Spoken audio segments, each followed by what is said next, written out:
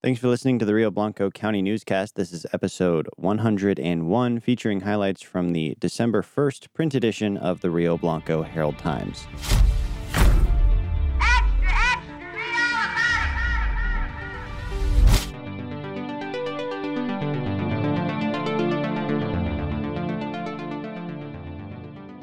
Starting things off with the quick hits, White River Electric Association is raising electric rates 4% in 2023. Chevron donated $30,000 to the county, complete with a great big check photo op.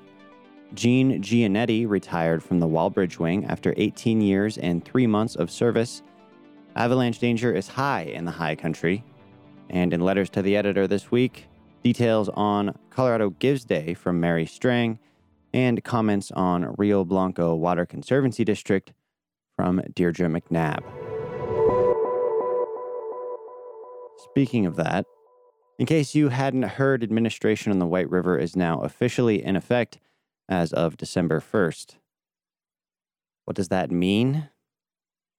Basically, officials with the State Division of Water Resources will start taking a closer look at any water diversions upstream from Kenny Reservoir in Rangeley, following the Rio Blanco Water Conservancy District Board's decision to request a call on the river last month.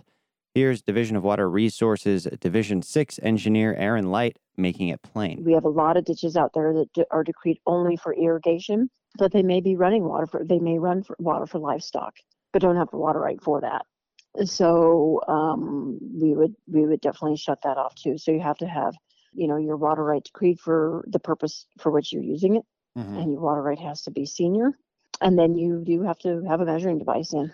Even if it's hardly consumptive at all, if you're out of priority or you don't have a measuring device, we will shut your diversion off.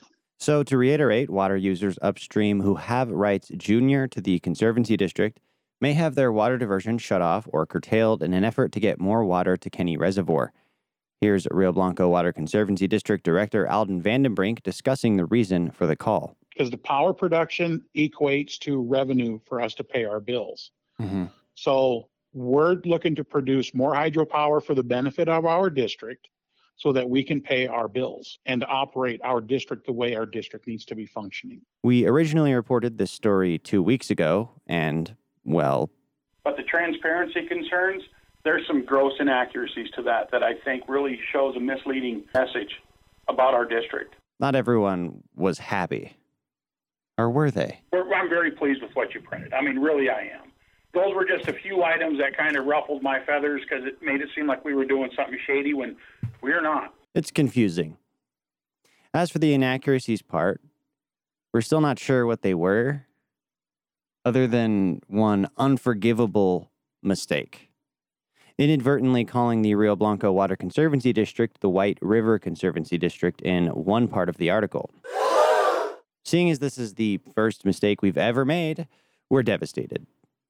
How could we possibly have confused these two completely different things with completely different sounding names? Shame. Shame. Shame. Someone take our journalist cards.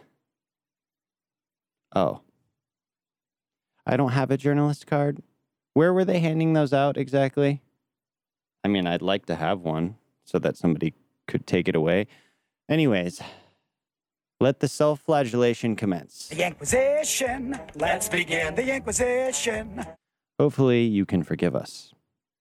As for the rest of the article, Vandenbrink informed the Herald Times that the district board didn't like the insinuation that they're conducting business in a less than transparent manner.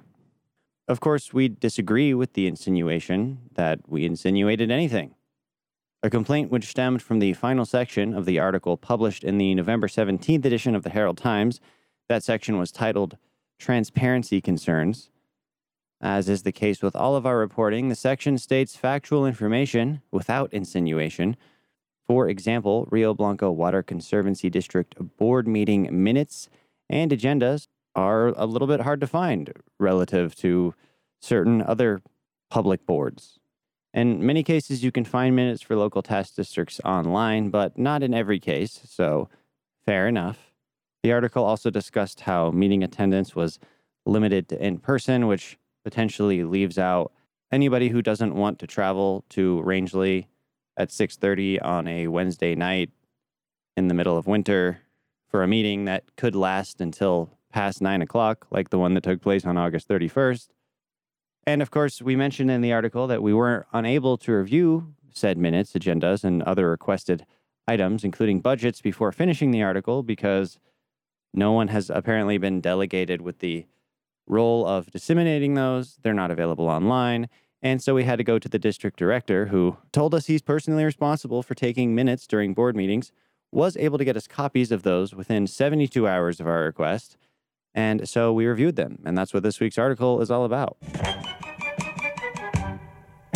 Rio Blanco Water Conservancy District budgets, agendas, and meeting minutes corroborated the claim that power generation has dropped significantly in recent years.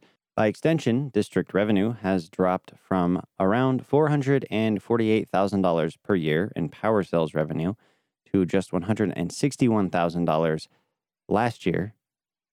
That's why, according to Rio Blanco Water Conservancy District Chairman Tim Winkler, the board of directors voted to make a call on the river. The other board members feel that we owe this to our district tax-paying citizens to operate it so it don't lose money, and it's losing money. So this week's story on the district also documents the timeline of public discussions, at least what we could read from the minutes. To highlight one thing, the most significant note of anything happened during an executive session.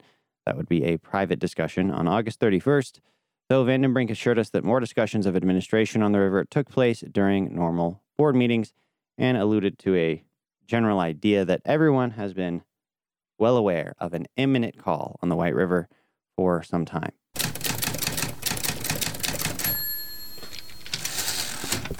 Now, that's a lot of talk about a particular story in a news highlights podcast, but I felt like covering it more in depth. So, all that said, I've still sort of only scratched the surface of these things, so you should still go read the articles about the story. The first story from the November 17th edition of the newspaper, and this follow-up story, again, in the December 1st edition. In some Christmas event updates, the Upstairs Gallery Christmas Open House has been postponed to next weekend, December 9th and 10th.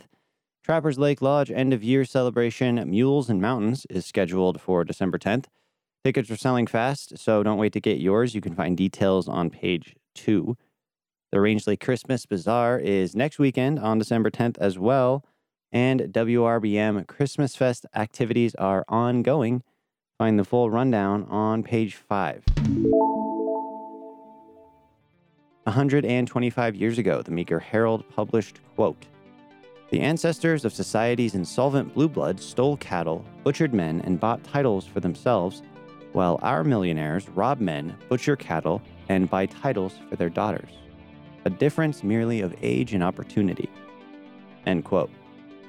You can find more from past editions of the Meeker Herald and Rangeley Times in days gone by. And that's all for this week's news highlights. Find more in print and online at ht1885.com. And thank you for supporting community journalism.